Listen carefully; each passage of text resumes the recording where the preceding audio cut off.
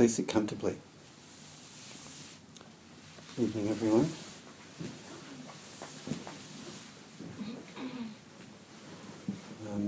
This is probably a brief talk tonight, but what the topic is on entitlement.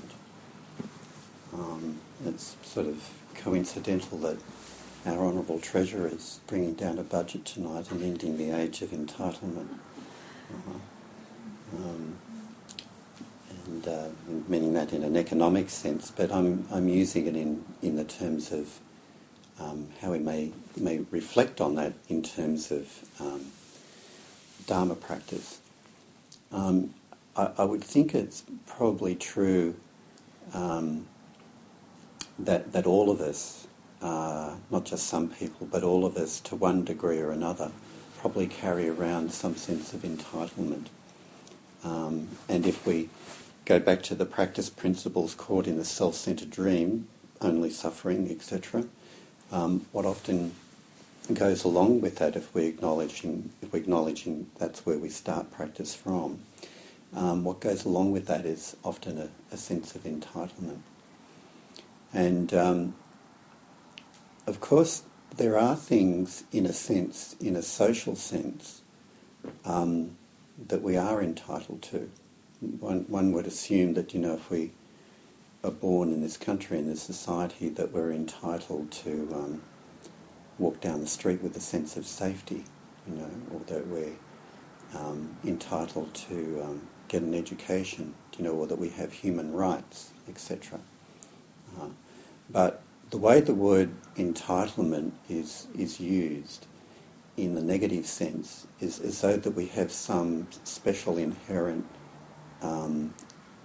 deserving to be treated specially or whatever, or to be recognised especially. And it often causes a lot of problems in our life. It's a source of suffering if we go and we carry that attitude around with us. The reason why I chose it as a topic today is that it came up in a counselling session, and to speak in very broad brushstrokes, not to give away any confidentiality. One of my clients felt very resentful and angry that a relative felt entitled to certain things from him, and he was owning his own sense of resentment, and was very concerned that he felt as angry and resentful as what he did, and was trying to work with that and let it go. But it's interesting to consider, just from that point of view, that the impact that a sense of entitlement can have on others, that it can often trigger such a strong sense of resentment or whatever, if we carry that forward as an attitude.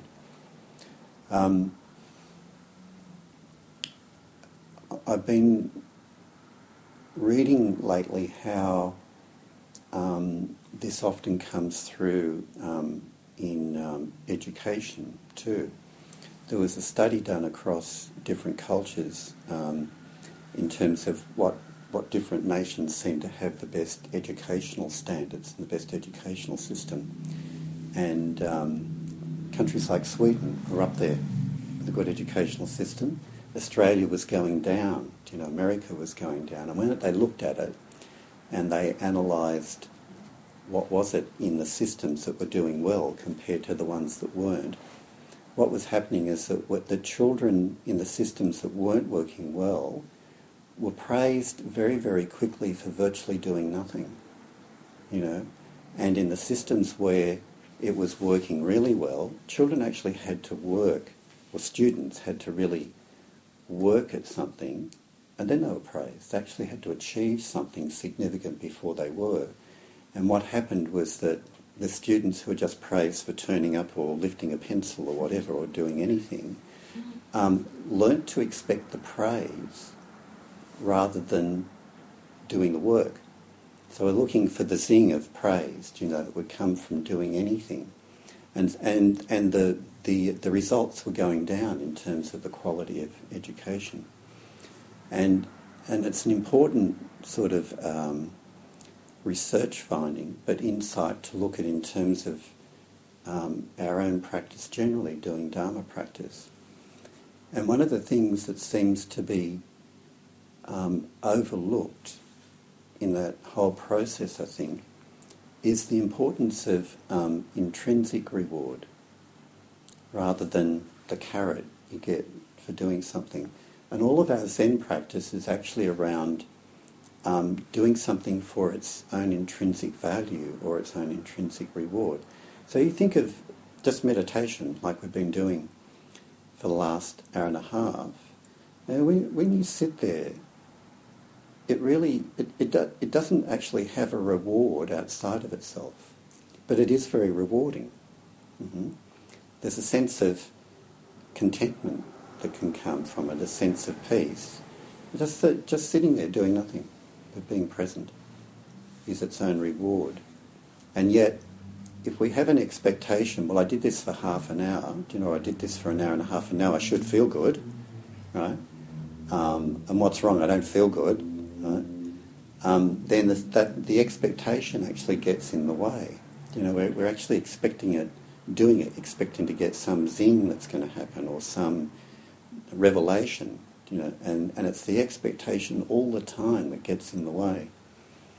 And often when they do research with meditators who've been meditating a long time and beginners, often the only difference is not necessarily the long-term meditators concentrate any better, it's just they have less expectation.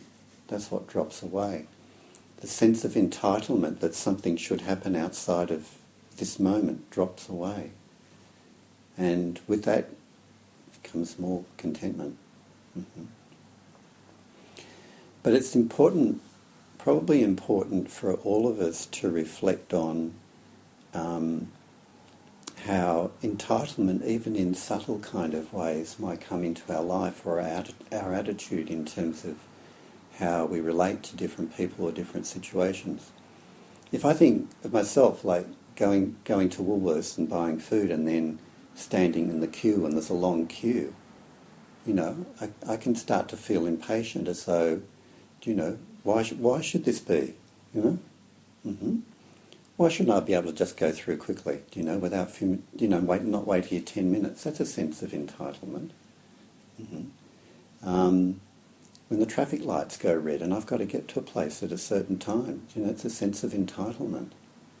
And if we bring it into relationships, we can have a sense of entitlement that we should get attention, or we should get this, or we should get that. And it's something to reflect on, and to examine where that sense of entitlement comes from. Because to go back to the beginning of my talk, not only can it have a strong impact on other people, and that's their issue to deal with if they get angry or whatever, but I think that having a sense of entitlement, whether it's big or whether it's small, at the end of the day leads to our own suffering, let alone the suffering it might cause others. But even if we just stay with our own suffering, the more that we have entitlement, the more we have expectation that we're treated special in some kind of way, the more we open ourselves up to those expectations not being met, and then the disappointment that either comes to ourselves or the anger with the world that we feel. But either way, we set ourselves up for suffering if we have that sense of entitlement. So part of Dharma practice is that it just kind of dissolves. Doesn't mean, like I've said many times in Dharma talks, that the outcome is to become a doormat. That's not it. But we just drop our expectation of what should happen, the requirements that we have in our life. And our life is more peaceful within ourselves and in relationship to other people if that happens. Even when it comes to there's certain entitlements that we would reasonably expect as a human being, that we can walk down the street and not be mugged, or that we entitled to a fair wage for a fair day's work or whatever. Even those things with Dharma practice, it's a reasonable expectation, and that they don't happen, and you're entitled to safety and so on. But even with Dharma practice, even if those adverse things do happen to us, what if we were walking down the street and we got mugged? Even with Dharma practice, if you're grounded in it, you wouldn't really ask, well, why me? Why me? Of all the people, why me? That doesn't arise so much. It's kind of like, well, it just happened. It's not a good thing to happen. There needs to be a legal consequence to it and so on. But we're not caught up so much in the drama of why it happened to me. So even those type of situations where we would expect reasonable entitlement, with Dharma practice, something shifts in our relationship to it.